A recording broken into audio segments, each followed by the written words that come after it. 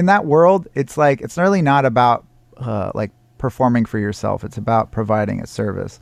So we view it that way, that we're getting paid well to provide a service. Sure. We want to make the client happy. So we try to have a pretty big repertoire to be able to accommodate that. This episode is brought to you by Bandzoogle. This is how you should be creating your website. I've made many websites on Bandzoogle for years. Long before they were paying me to tell you about it, I told everyone about it because it's super, super easy. Don't mess around with web developers. Let me tell you, the most frustrating people on planet Earth are web developers. No offense to my brother, who is a web developer. He's amazing. He was the one who originally built aristake.com. You're awesome, Mika. Hey, what up? Okay. But they're frustrating. They're always overworked. They take on too many projects. They're always getting sniped by startups that will pay them way more than any independent musician can pay them. So you should not be messing around with web developers. Stop paying web developers. Seriously. You know this by now if you have been hiring web developers for your websites. You can't get a hold of them. You can't afford them. And the turnaround times are way too long. So, Bandzoogle. This is how you can build a website. It's super easy. They also have a built-in store, commission-free. You can sell music. You can sell downloads, PDFs, whatever you want to sell. It's all commission-free. They have a crowdfunding service. This is new. That's also commission-free. They also have a subscription service on there if you want to kind of start your own fan club and have subscribers, fans, patrons, whatever you want to call them, commission-free. This is all at bandzoogle.com. You can get a 30-day free trial if you use the code ARI. That's my name. And you also get 15% off the first year of any subscription. Go to bandzoogle.com. Use the promo code ARI. That's just spelled ARI for 15% off the first year of any subscription.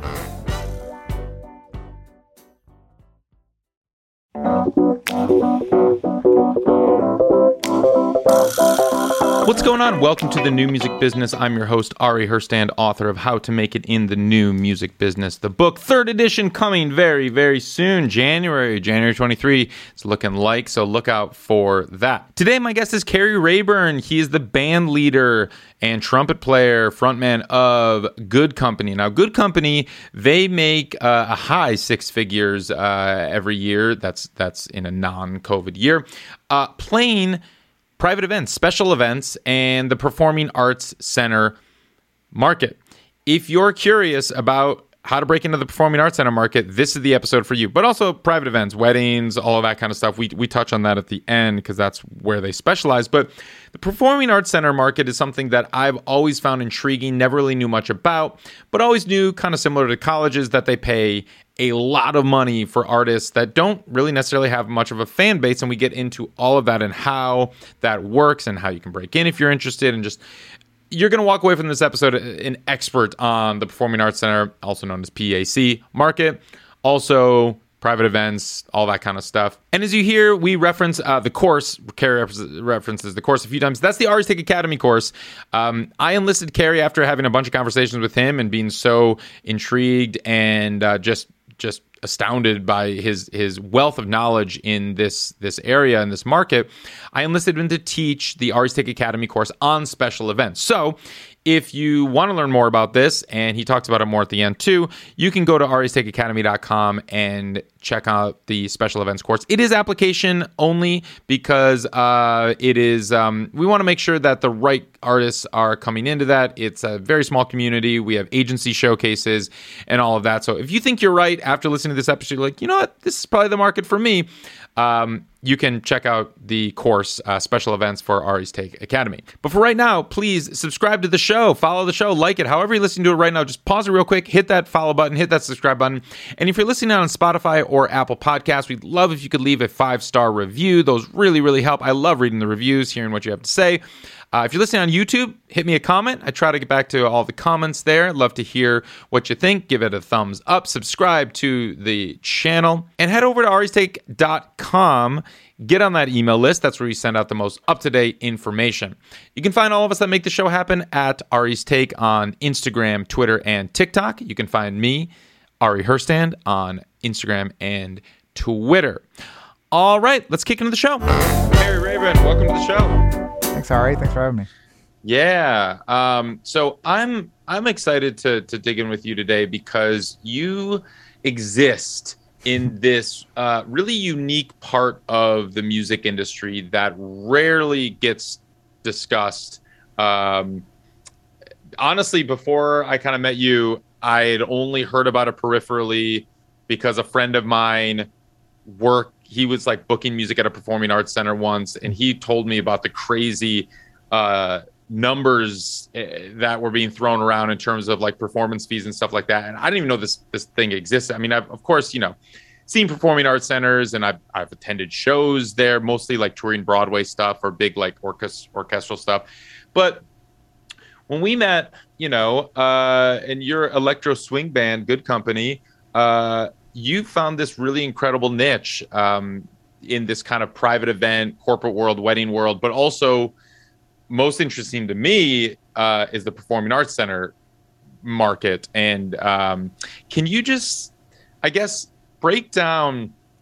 Let's start here. Let's start with what are performing arts centers and what is this whole market that you have excelled in the past however many years? Yeah, a while now. The last couple of years don't count. Right.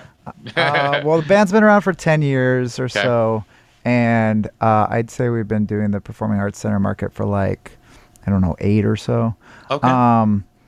So the performing arts center market is the venues are basically most cities and towns might have a theater that we would call a performing arts center. So like a suburb of Seattle is Kirkland.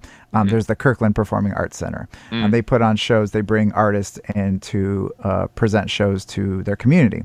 Other areas might have, they might use a local church and put on shows, and they might do like a series of concerts or events. So performing arts centers can really vary in size. They can be like really, really large venues like... I don't know. Paramount in Seattle is a really large venue. It's also considered a performing arts center. They bring in like Broadway shows and things like that. And what are we talking in terms of like capacity of that theater, or that room? That place, that's one of the biggest ones in Seattle. So it's like, I don't know, several thousand. Yeah. And then you might also have like a place that's like out in Wyoming that might be, just a really small. Or they might host it at like the local high school's auditorium, and it might be just a couple hundred people in size. And is it kind of like the community? Is it funded by the community, or talk to me about like who owns performing arts centers, these theaters, or are they connected? Is there a central organization in the country somewhere that owns all of them, or does the community? Or tell me how that structure works out. Yeah, it's kind of varied. So there's no like central organization that owns. They're all independent entities. But some of them might be concert series that are put on by like a city or by a community group. A lot of them are nonprofits. Like a lot of theaters will be nonprofits. The Paramount, for example, is actually a for-profit, I believe. Okay. So it really, really runs the gamut. But a lot of the more rural areas will be like nonprofit theaters or nonprofit community groups that put on events. And then you have your kind of more traditional, like a theater that's trying to produce a profit. But they also get all their funding from ticket sales, but also from sponsors.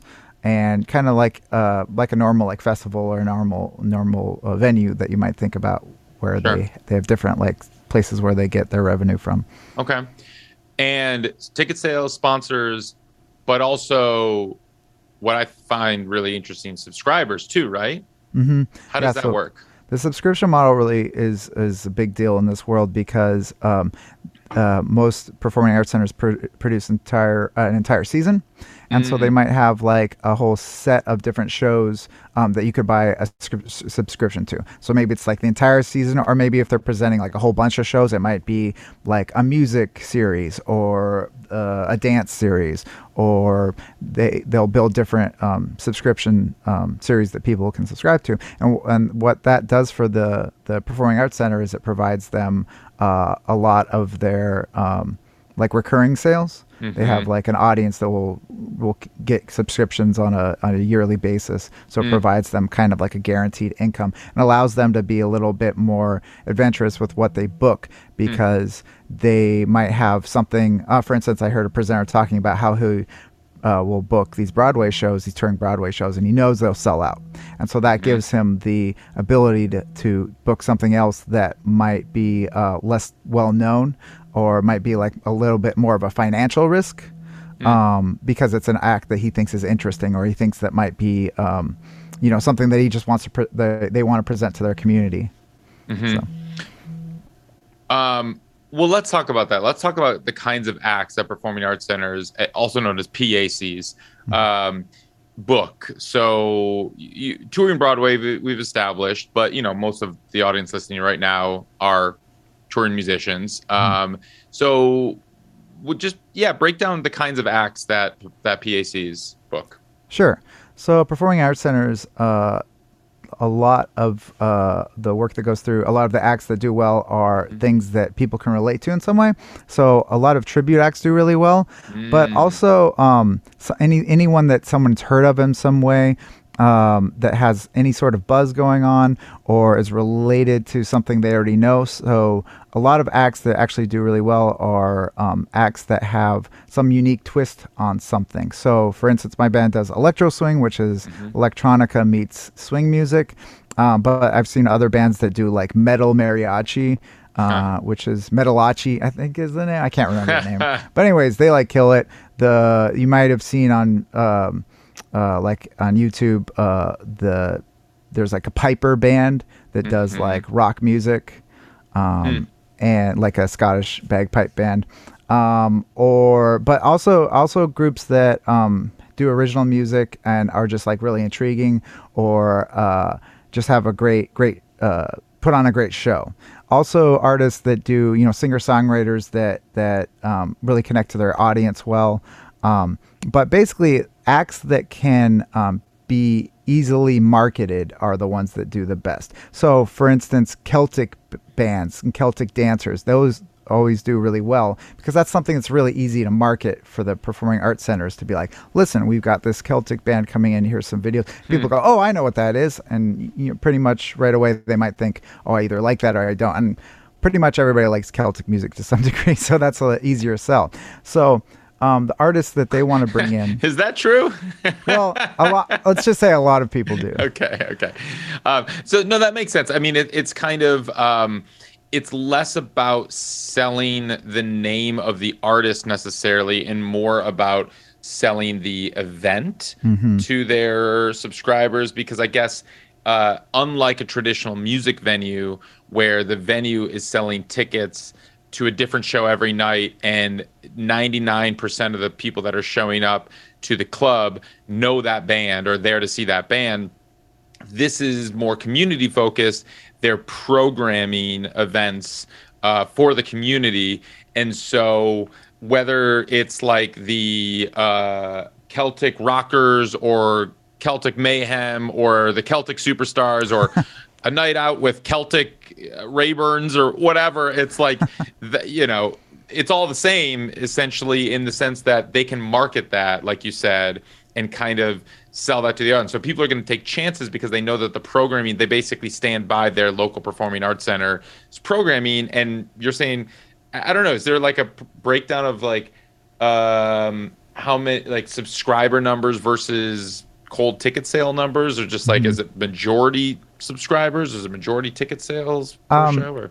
I think it's different per community, but what I hear often is like maybe 40 or 50 or 60% in that range might be subscribers, and then the rest are individual sales. But it really does depend on the community. There's some communities where the majority of theirs are subscription sales, and some where it's we just performed for one recently where they didn't have any subscriber base, which was really unusual. But one thing that's really cool about that, though, is like you were talking about their programming, which is how it used to be for clubs, right? And other venues too, where people would go to the club because they knew they would be able to see something great. it allows them to have a program that varies. So maybe you have the Celtic band. They're not going to have 5 Celtic bands in their program. They're going to have maybe one Celtic band, and then the next act might be a singer-songwriter that does original music, or it might be a dance troupe that's presenting, or they need to have like a varied program. They want to have a varied program so they stay interesting. I'm browsing I grew up in Madison, Wisconsin, and I'm looking at it's the Overture Center for the Arts. Actually, I'm going to do this. I've started doing this a little bit. If you're watching this right now, you can see, I'm going to share my screen quick here. But I'm like on their programming page, and everything kind of just saying is like, okay, so we see the Pretty Woman, the musical, but we also see An Evening with George Winston. Okay, so he's more well known. But then here's the Prince tribute act here. An Evening with Fran Lebowitz. Okay, a little bit more famous. Aaliyah. We have the Hip Hop Nutcracker. Interesting. So now we're getting into kind of Christmas programming. We have the Straight No Chaser group. They've been around for a while. And we have Wynton Marsalis. Okay, another name, but it's so varied. We have another musical, Hadestown. Gabriel. Yeah, go ahead. I'm going to kind of guess from this rather a larger theater. Yeah. There's the Red Hot Chili Pipers that I was talking about, actually. And a lot of people. Oh my gosh, I didn't even catch that. I'm like, oh wow, they have the Red Hot Chili Peppers coming. It's like, no, the Red Hot Chili Pipers. Oh yeah, okay, there they go. They do have a big theater. Actually, they have multiple venues. So like this one, for instance, the Red Hot Chili Pipers, bagpipes with attitude. This is their description. Bagpipes with attitude, drums with a Scottish accent, a blazing rock band and show so hot it carries its own health warning. It's bagpipes, it's rock, it's Bangkok. AC/DC meets the poet Robert Burns, where rock anthems sit comfortably alongside the great tunes from the glens and the mountains of Scotland. The Red Hot Chili Pipers, not the Peppers, a 9-piece ensemble. This is a great bio here. I mean, man, it's like it really, really sells it, and this photo is incredible of them too. That makes a lot of sense. But then we're looking at right next door is Black Violin, which do you know these guys? I've never heard of this. They're super successful. They kind of have been blowing up the last couple of years. Cool.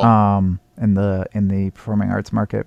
But one thing I was saying is like this is a bigger theater. It's got kind of a lot of different variety, but a lot of bigger artists and a lot of people that get started in the performing arts center market. When you're not very as well known, you might be performing at kind of smaller theaters, or like you mentioned, that particular performing arts center had different stages. So you might be on a smaller stage, and then as you get known through conferences and through word of mouth, because the presenters all talk to each other, for our experience and the experience for the people we've worked with, they've moved on up to do bigger and bigger shows. You mentioned 2 buzzwords which bring me to my next topics. Presenters. What are presenters? Presenters are anyone that's presenting an act. So they're the people. That's how we describe the performing arts centers. We call them presenters. So they're the people that are bringing in an act to present to their community. Are they like talent buyers, promoters? I guess in the club market, we call them promoters. Is that interchangeable? Is that kind of like they're the promoters for the performing arts centers? Yeah, they're you can think of them as bookers as for the performing talent arts buyers. centers. Got it. Yeah. Okay, bookers, talent buyers. Okay, so in the performing arts center, they call them presenters. Got it.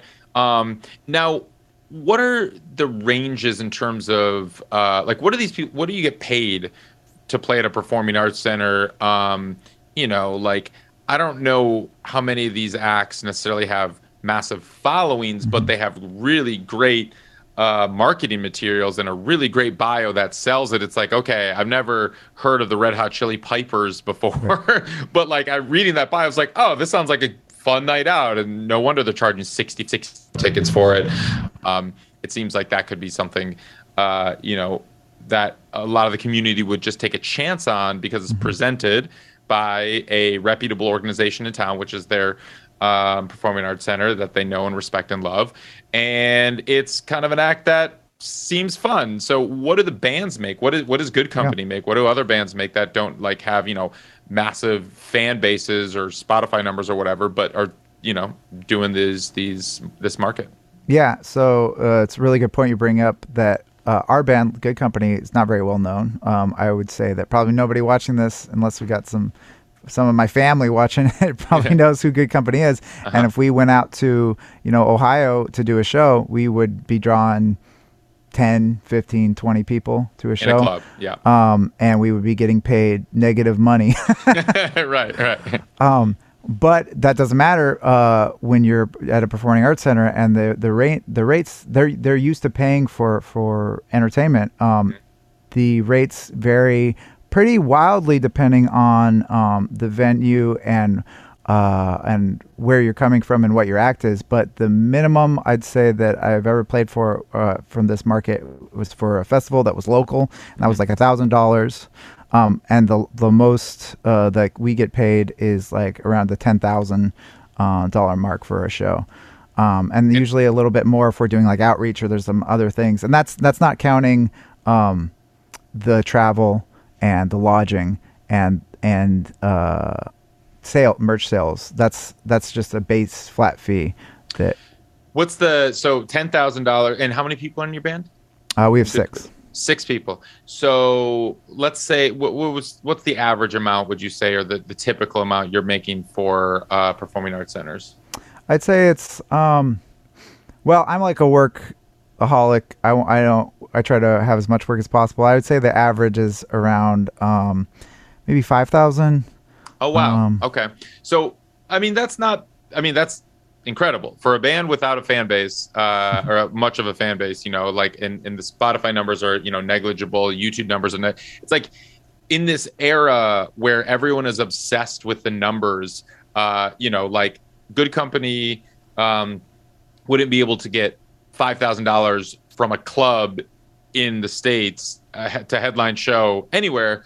But you're commanding $5,000 performance fees regularly in this market, which is really incredible. And it's like something that, is, and the thing is it's like, it flips the value proposition on its head, because in the club market, the whole thing is we're going to pay you based on how many drinkers you can bring to a club, because that's what we care about as a venue.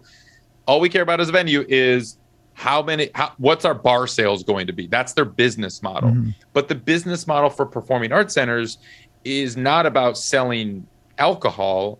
It's about providing entertainment and programming for the community. Mm-hmm. And because of that, they're hiring entertainers and paying people to entertain. They're paying people for their work, novel concept.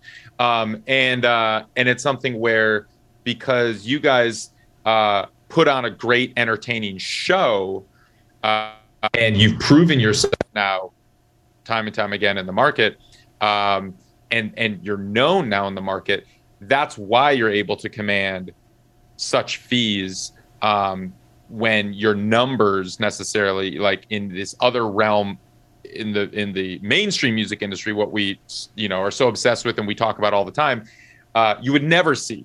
And so there's this like really interesting niche market that you've found your place in. Is that somewhat accurate? Is that kind of? Yeah, absolutely. Yeah. I felt like for a long time I was kind of in these two different worlds, because I was trying to do the same thing that I think most artists do, which is try to play club shows and try to do bookings. And it was kind of a crazy thing where we would, I'd book a show at the Performing Arts Center that would pay, thousands of dollars. And then we'd play the next day at a city, a couple hours away and get the door, which would be, $12. Yeah. A couple of drink tickets. After expenses, it's like, oh, you actually owe. Wait, what? Yeah. Yeah. No. And I feel that it's like, I have a lot of experience in the college market. I've played over 100 shows in the college market. And it's similar. Like when I was, I don't do colleges anymore, but when I was doing the college market at my peak, I mean, I was playing towns where I had zero fans, but I would get $2,000-$3,000 as a singer-songwriter showing up at the top end, sometimes as low as $850 or $50. Like you said, similar, it would cover all my expenses. Like they would fly me out, they'd put me up in a hotel, they'd feed me and all that stuff.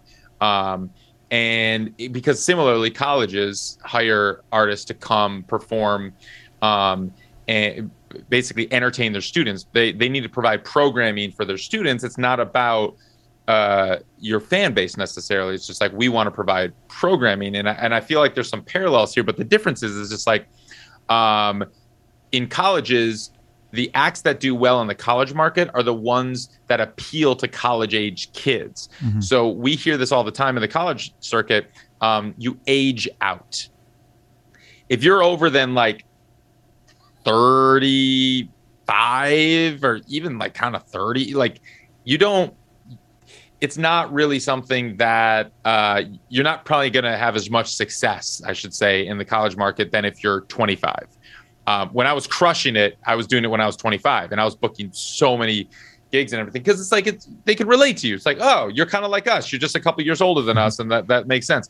But what I found in the performing arts center market, most of the acts are actually far older. I mean, it's like I was just looking at some of the lineups of some of these other PACs, and it's like, oh yeah, it looks like most people are honestly in their 40s, to be honest. Do you find that? Yeah, there's a lot of older folks. I think a lot of the acts, like I come from Seattle, and Seattle's not super well known. Seattle's super well known for its music, but it's not super well known for its like professional people that have their shit together in the music world. And like similar to the college booking world, like part of what you're getting paid for is to have your shit together and be able to do a show and be responsible, show up on time, and it's different than performing at a bar. But in the performing arts world, there's not a lot of young people that have it figured out at that time. I will say that when there are young acts that showcase, they usually get, and they have their act together, and it's a good production. People are really excited about it. Presenters do respond to that well, and the presenters are always trying to reach out to different audiences. So they, generally speaking, subscribers tend to be a little bit older, but they're always trying to reach out to young audiences for their ticket sales and to convert them into new subscribers. Gotcha.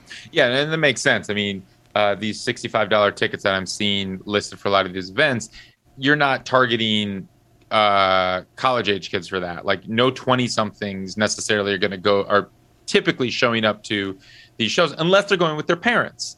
And it's like, I think that's a big difference there, is that like, yes, the subscribers and the people buying the tickets are definitely older, probably 50s, 60s, 70s, in the age bracket. So you mentioned this a few times, and I want to touch on this. You mentioned conferences, the presenters, seeing them at conferences and all of that stuff. Can you explain, I guess, what are conferences and how that has anything to do with performing arts centers? Yeah, absolutely. So I was really lucky because I found out about this world and about conferences and all this craziness from performing in a different band. I used to perform in this trad jazz band called Miss Rose and Her Rhythm Percolators. You were playing trumpet? I was playing cornet, actually. Cornet. For the who are not familiar with the multiple iterations of what a brass that looks like a trumpet could be, a cornet is just a smaller trumpet. This is actually a cornet right here. Nice. Yeah. All right, cool. All right. Nice. So we went and performed at a conference, Arts Northwest, which is a booking conference. Booking conferences are where presenters come together to see different acts and meet with booking agents and meet with individual performers to develop their seasons. So at these conferences, you have what are called showcases, which are performances where performers will get like 12 to 15 minutes to give a short performance in front of all these presenters. And so after that, there's like an area marketplace where you have booths and you can meet with the presenters directly, talk about your act. So at these booking conferences, there'll be the presenters, there'll be independent artists, which is how we started out, how Good Company started out, and then you have booking agencies that represent lots of different artists, have a whole roster of artists. The main thing at these booking conferences are the showcases, because basically, like you said, Ari, there's these a lot of these artists you never heard of before. These presenters, they do book people that you've heard of before on occasion. They might, if somebody's touring through, they might be able to book, like Macklemore played at the Admiral Theater, which is in my hometown, which is a performing arts center. But most of the artists they book aren't really well known. So these conferences, these showcases, are a chance for them to get to see the acts, see what they're all about, see if they'll be a good fit for their upcoming seasons, and then to talk with the artists themselves or the booking agents and find out their fees, requirements, all that good stuff. And I'm assuming all like these conferences happen all over the country, based on just like the region. Is there like in the college market, there's NACA, National Association of Campus Activities, APCA. I don't actually know what APCA stands. Either way, there's these two major organizations that run all the conferences for the college industry, and buyers, they call them like campus activities boards, the students essentially that are in charge of the budget, will show up to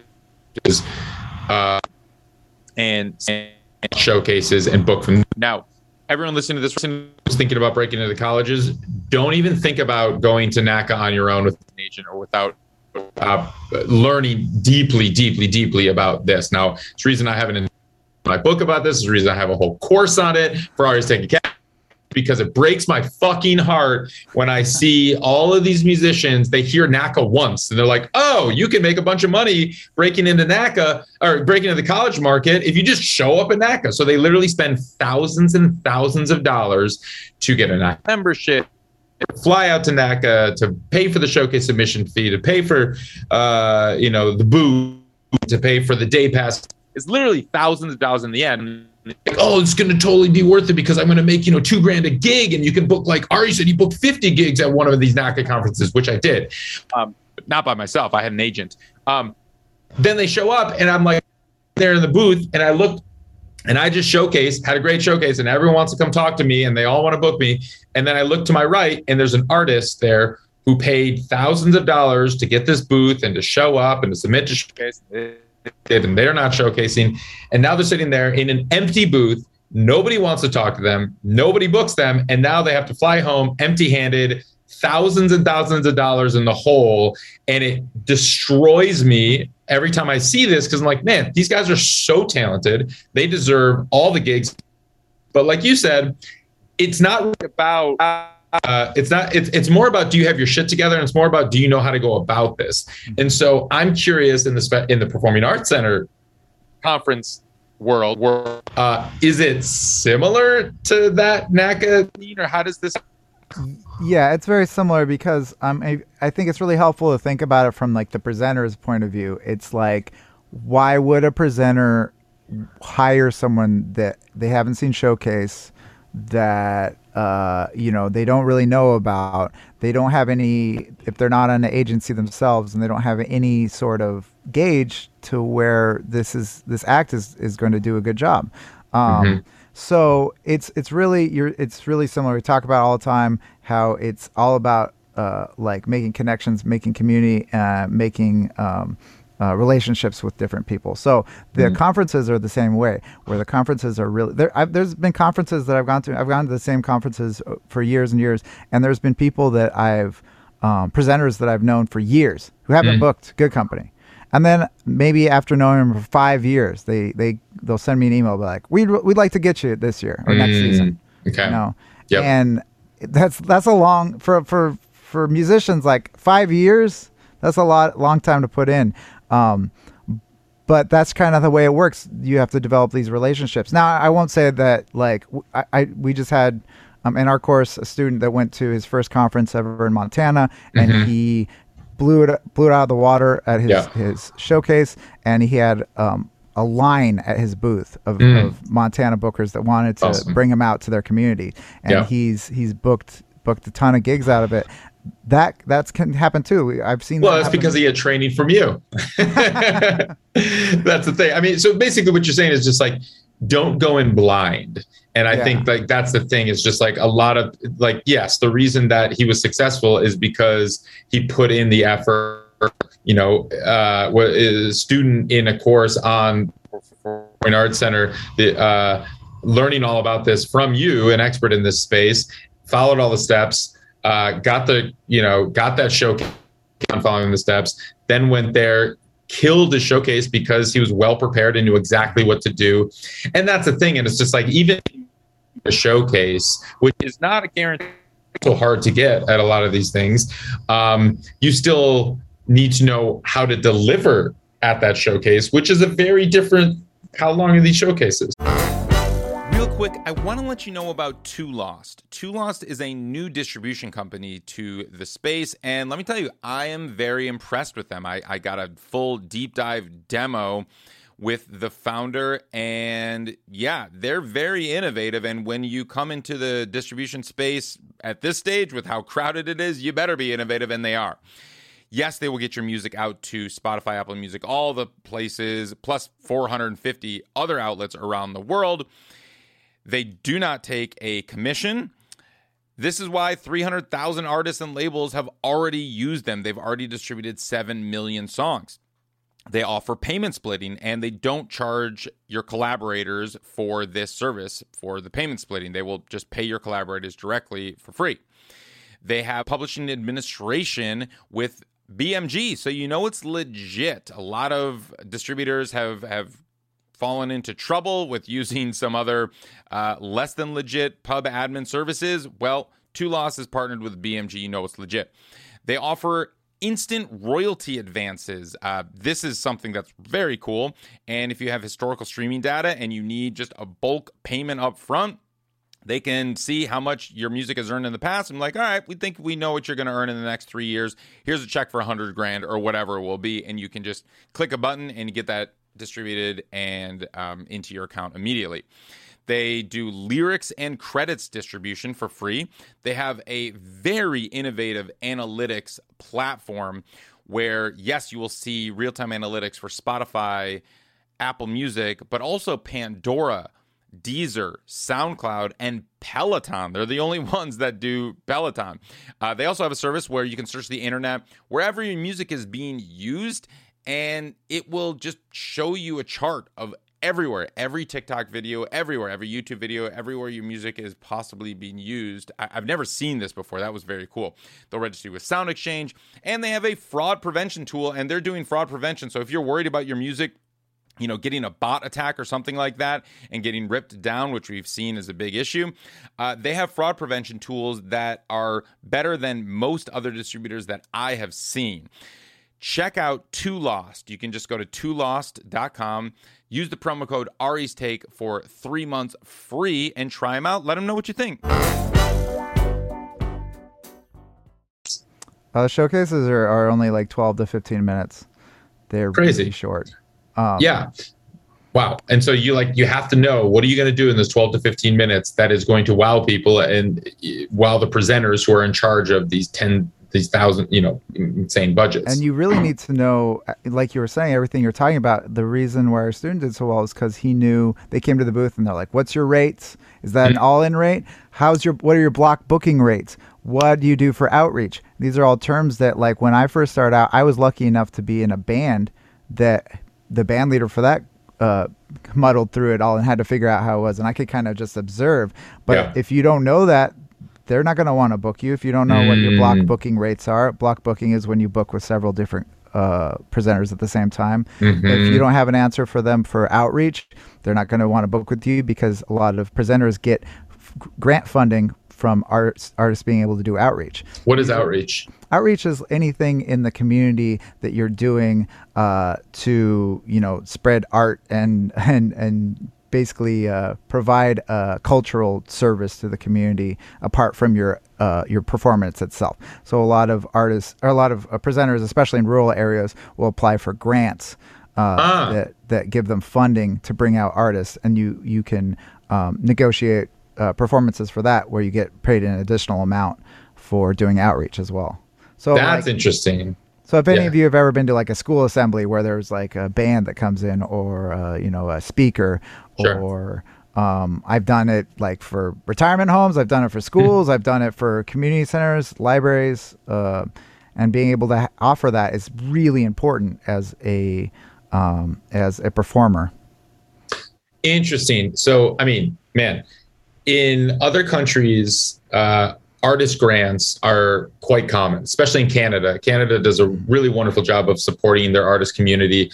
We don't do so well in the States. There are very few artists that I know securing grants from the government to support their art. It does exist, but it's mostly packaged in this kind of capacity, where if you're doing community outreach for the community, the local community, there's a lot of different steps. It's not like, oh, you're an artist and we want to support the arts because we think it's going to better our society, like Canada does it, which you can apply for grants as an artist in Canada, and people do it all the time, which is incredible and amazing. I wish we did that in the States. But this is more so a bunch of different steps. Basically, like, if you can put together programming for the community, then community centers can apply for this grant, and then they can essentially like funnel that through to the act because you're doing programming. Give me some example of community outreaches for these touring musicians that are coming and playing these. Sure. So one thing that's really nice about it too is like you're not the one that has to do the grant application process. It's through the presenters, and they typically have a long history of doing it, and they know exactly what to do. So different outreach, I would say the most common is probably like school outreaches, which is where a school might come to the theater you're performing at, or they might come to your sound check, or you might go to a school, before your performance, or maybe the next morning after your performance, where you perform and give maybe a talk on some aspect of whatever you're presenting. Mm-hmm. Other really common things are doing, like, we're doing a swing dance for a show in next year, where before our show we're going to just do a open swing dance lesson for the community. Yeah, cool. And outreach can be really. Do you swing dance? I do, yeah. All right. Well, I mean, it makes sense. It's good. You front an electro swing band, swing dance. That's nice. That's great. Cool, fun. And outreach can be really can be really fun, and really varies in what you can present. I have a buddy that does an entire presentation on stage fright, and it's awesome. Oh, it's really funny. Cool. Really connects with people, and yeah, that's a super fun thing. We've done tons of outreach, and outreach usually lasts like an hour or an hour and a half, sometimes 45 minutes. We've done like instrument petting zoos, or we've worked directly with band programs. Yeah, kind of a whole bunch of different stuff. But if there's something like passionate about what you do, or anything that you have, like, that you think is like a really cool thing to share with people, you can develop an outreach on it. Cool.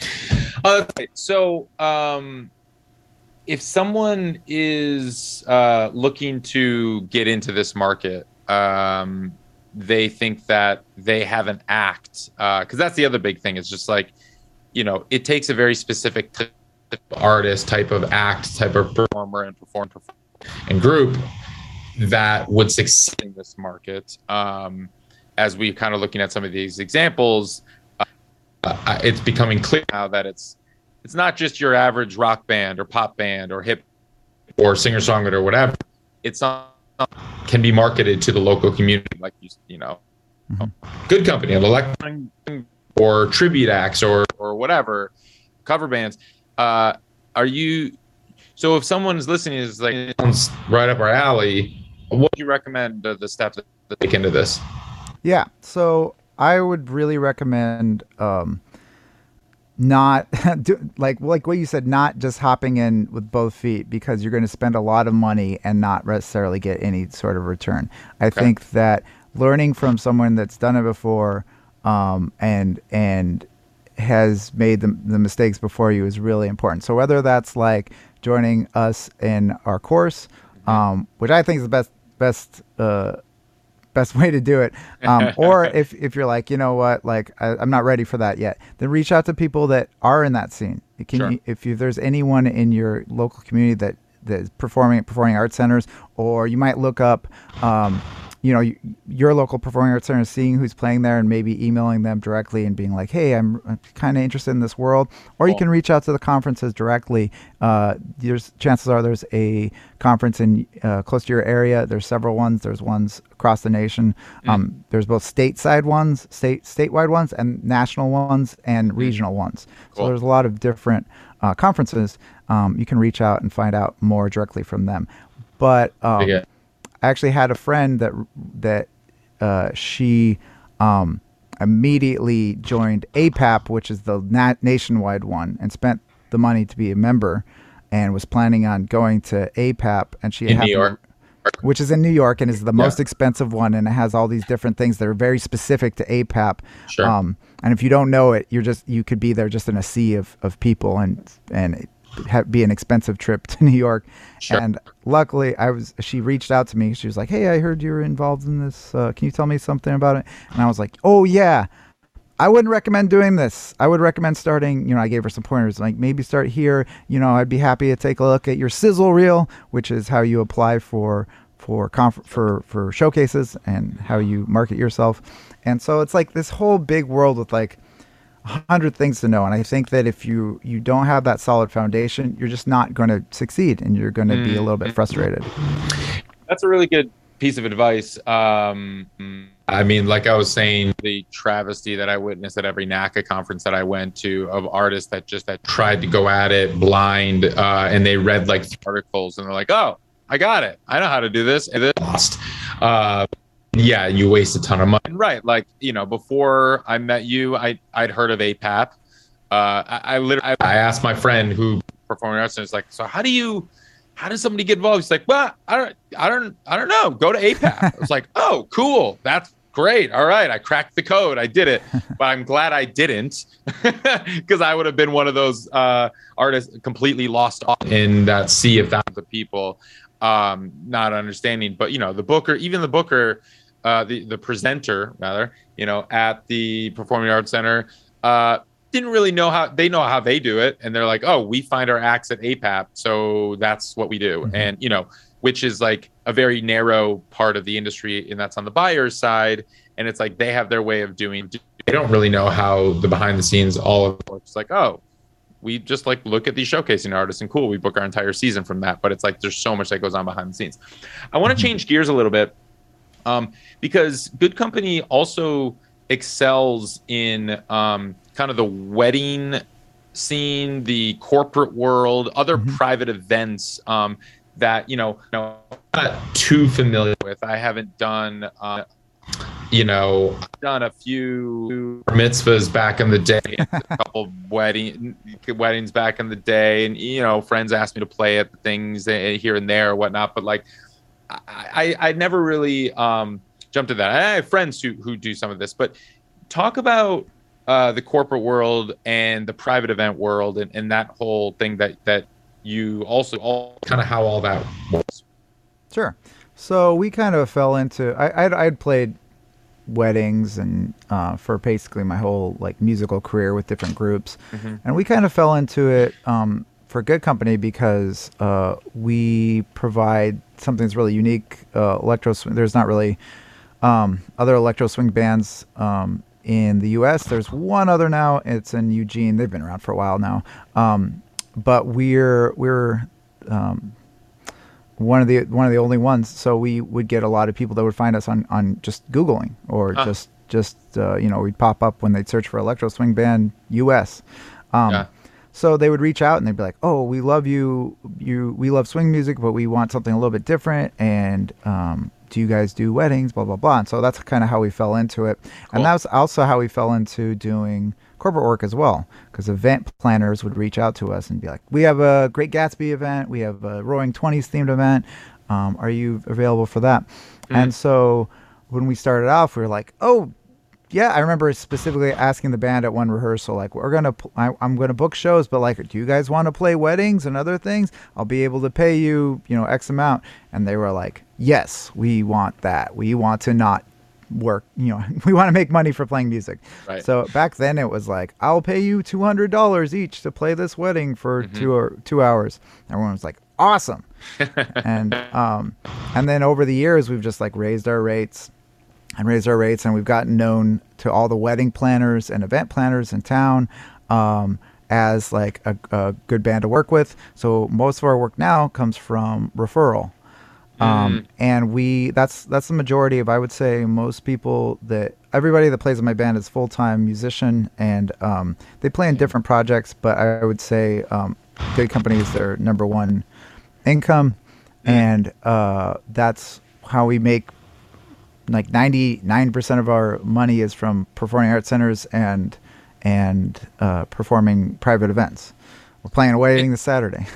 Nice. And you mentioned wedding planners, event planners. Can you speak to what those are for those of people listening who've never planned a wedding or worked with an event planner? What are those? So event planners and wedding planners are pretty much are really similar. And most wedding planners also plan events as well. And what wedding planners and event planners do are they just plan out the minutia of an event. So that a big part of that is contracting with what they call vendors. And vendors are like catering is a vendor. If they have lighting, the lighting people are a vendor. Sound is a vendor. And the band is another vendor. So because you're selling your services, vendor, you're selling your services of the band of music. Okay, got it. Yeah, and a lot of times in this world, you might work directly with event planners and wedding coordinators, and then sometimes, and with weddings, you tend to work a little bit directly with the couple themselves. Oh, okay. But their job is to make sure the trains run on time and everything goes smoothly and all that stuff. Everything's taken care of. So by over the years, like having done weddings and had successful weddings, successful events. We got a reputation for event planners and wedding planners that we were good people to work with. So they started recommending us to all their other clients. Now, you're slightly different because I know the wedding band market. I have a lot of friends who do play in wedding bands in that market. And there's like a book. There's like, the hits and that kind of stuff. It's like, okay, they're going to play Uptown Funk and you're going to play, whatever. It's just like all the other wedding songs that people know and get people out to the dance floor. When you play weddings, are you doing that book? Are you doing those covers and the standard fare that everybody knows is going to get played at a wedding? Yeah, a lot of times we will get hired because they like our original music. But, by the third set, there's always some relatives that are like, we want to hear shout. So like we have a pretty big book. We want to be in that world. It's like it's really not about like performing for yourself. It's about providing a service. So we view it that way. That we're getting paid well to provide a service. We want to make the client happy. So we try to have a pretty big repertoire to be able to accommodate that. And I come from a world, I went to school for trumpet performance, and the people I work with tend to be people that have just been playing gigs their whole lives. We try to be malleable to get the gig. So for instance, we have a gig later on this, a couple of months that is James Bond themed. So we're digging out all the James Bond tunes. We're learning them. Cool. But we're happy to do it because it's going to pay everybody in the band's going to get paid $500 for the show. Nice. Yeah. So nice. Now, if someone doesn't know any wedding planners or event planners or something like that, is there a way that an artist can be proactive at trying to get these gigs? Yeah, absolutely. You can really just literally Google event planners, wedding planners for whatever area you're in. Okay.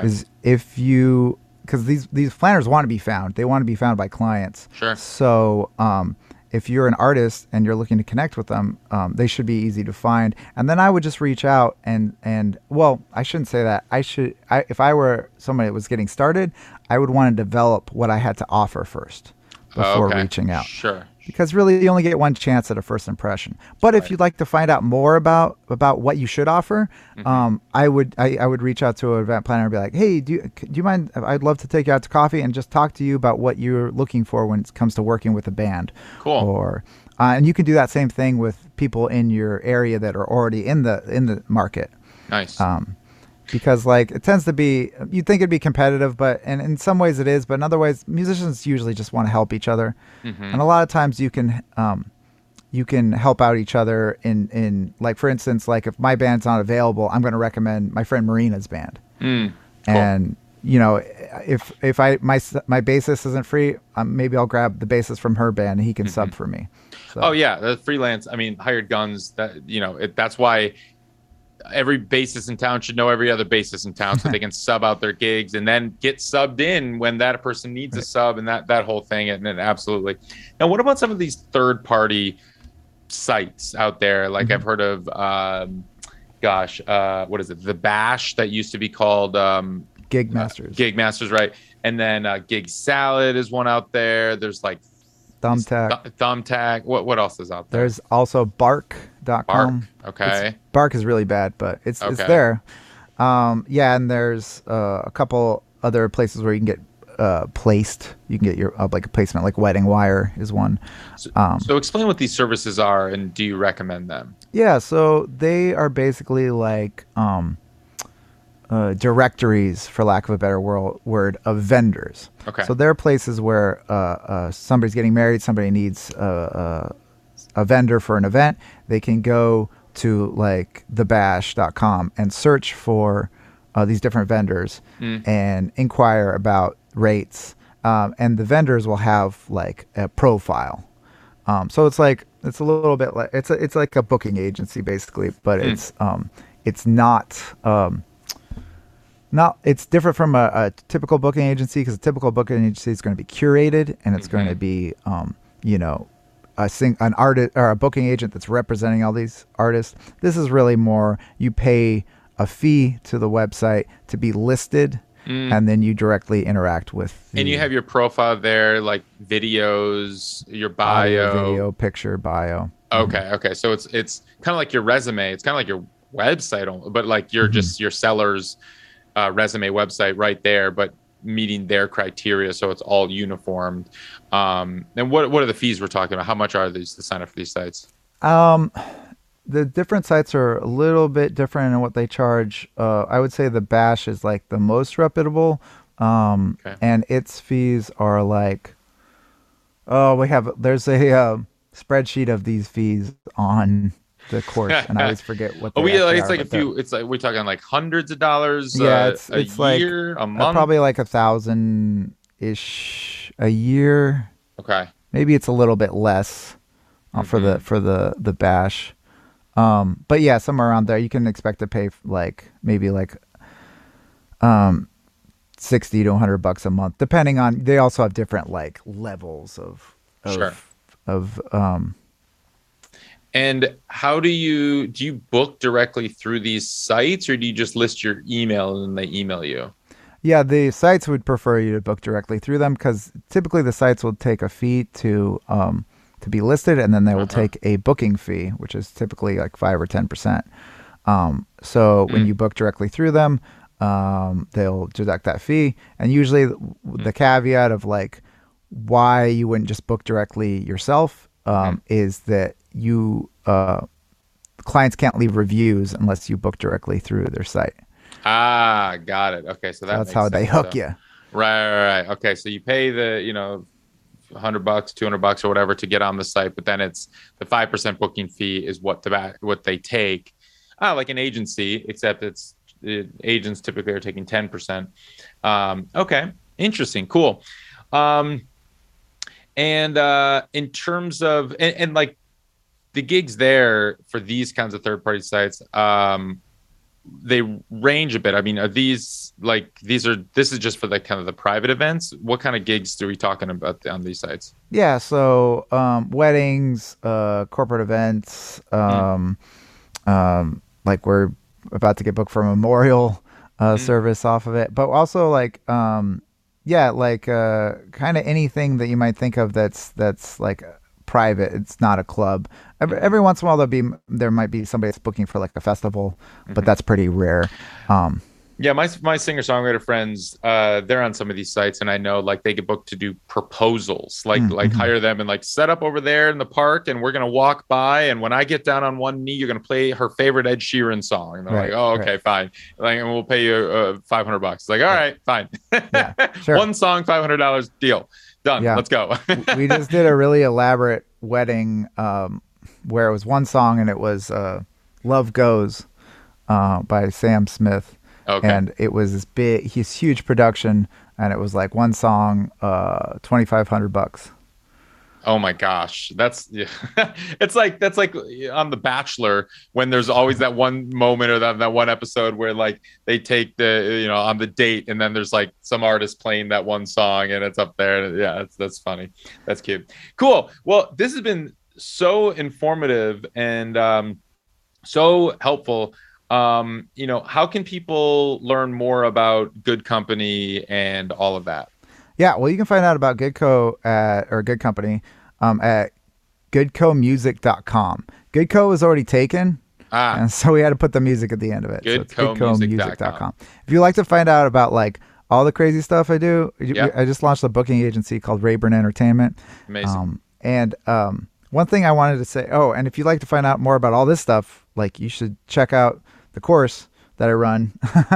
Ari's Tech Academy, baby. Let's do it. Ari's Tech Academy. I think honestly, like one more thing about it, like the thing that I think, even if like out of everything that you can get out of the course, I think the part that we have about how to negotiate rates is really, really valuable information. And it's from years of me undercharging and not knowing what to do and not knowing how to negotiate rates. And I would say from friends, from people I work with, from people in the course, that's the question that you get the absolutely most. How much do I ask for this gig?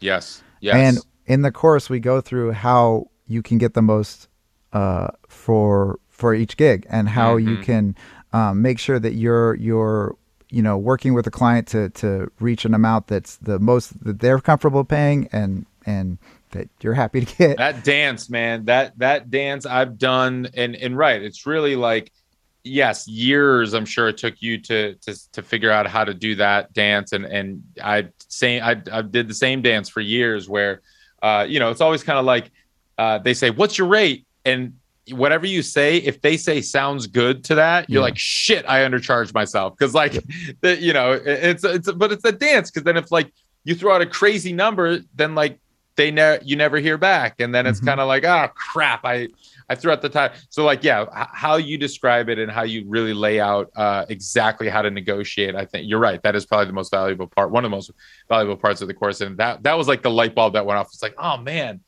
that is something that it took years for me to master. I still don't feel like I mastered it, but you've mastered it. And so that was really cool to kind of see how you laid that out in the script that you give the students. And that's super valuable and helpful. Yeah, it's really it's crazy because it's really honestly the difference between like we were negotiating something and like I always have like the minimum in my head of what I want to play for, and the minimum in my head for this particular gig was like 3,000, but because I knew how to approach it, we ended up getting 7,500 for the gig. Hell yeah! Wow. Okay. It's really crazy, and like that's nuts. And that wasn't me like squeezing all the money I could out of it. Like the client is super happy with that. Yeah. She's thinks like, because for her it's like I'm getting this great value. This band is playing for 75. That's like worth to them. A lot of musicians are always thinking like, if I ask for too much, like I'm gonna seem like it's ridiculous. But no, like the more money somebody spends, the more worth they are in their mind. That's right. It's the higher value. You got to know know your value. That's why my $200 Converse shoes are so much more nice than my $50 Goodwill ones or whatever. And that's why a $50 bottle of wine tastes so much better than a $10 bottle of wine, right? Absolutely. Cool. Well, Carey, this has been great. I have one final question that I ask everybody who comes on the show. That is, what does it mean to you to make it in the new music business? Yeah, I think that's an awesome question, and something I'm a big fan of Ari's take for years, and I am always struck by people saying that the answer I see the most, even from people that are really successful in one facet of music, is to make a living doing music, is what they mean is making it. And I was thinking about that recently, and I think now, after the pandemic, I felt like before the pandemic, I was always in these like different worlds of the grass is always greener on that. I wish I could be like that artist that's touring all the time, or I wish I could be that artist that's got these sync placements that I want. And now I think that making it for me, I think making it is different for different people. But for me, I think it's being happy with where I'm at in my career. And not always chasing the next thing that I think I should be doing, or that I'm unhappy that I'm not successful in this field. I think right now I'm really feel happy about like my trajectory and what I'm focusing on. And I'm getting rid of all the stuff. Like I suck at Instagram, and I've sucked at Instagram for years, and I would force myself to do Instagram. And I'm chucking that because that's not me. I'm not successful. I've never been. I'm not going to be. I can just leave it. Nice. So that to me, that's making it for me is being happy with where I'm at and what I'm working on. That's some enlightened stuff, Carey. Carey Rayburn, thank you so much. That's great. Thanks, Ari.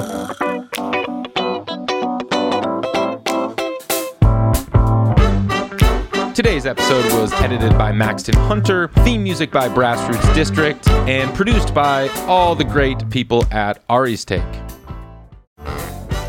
And once again, quick shout out to my partner, Bandzoogle. You can design any website on Bandzoogle, get 15% off and a 30-day free trial by using the code ARI. That's bandzoogle.com. Use the promo code ARI. All right.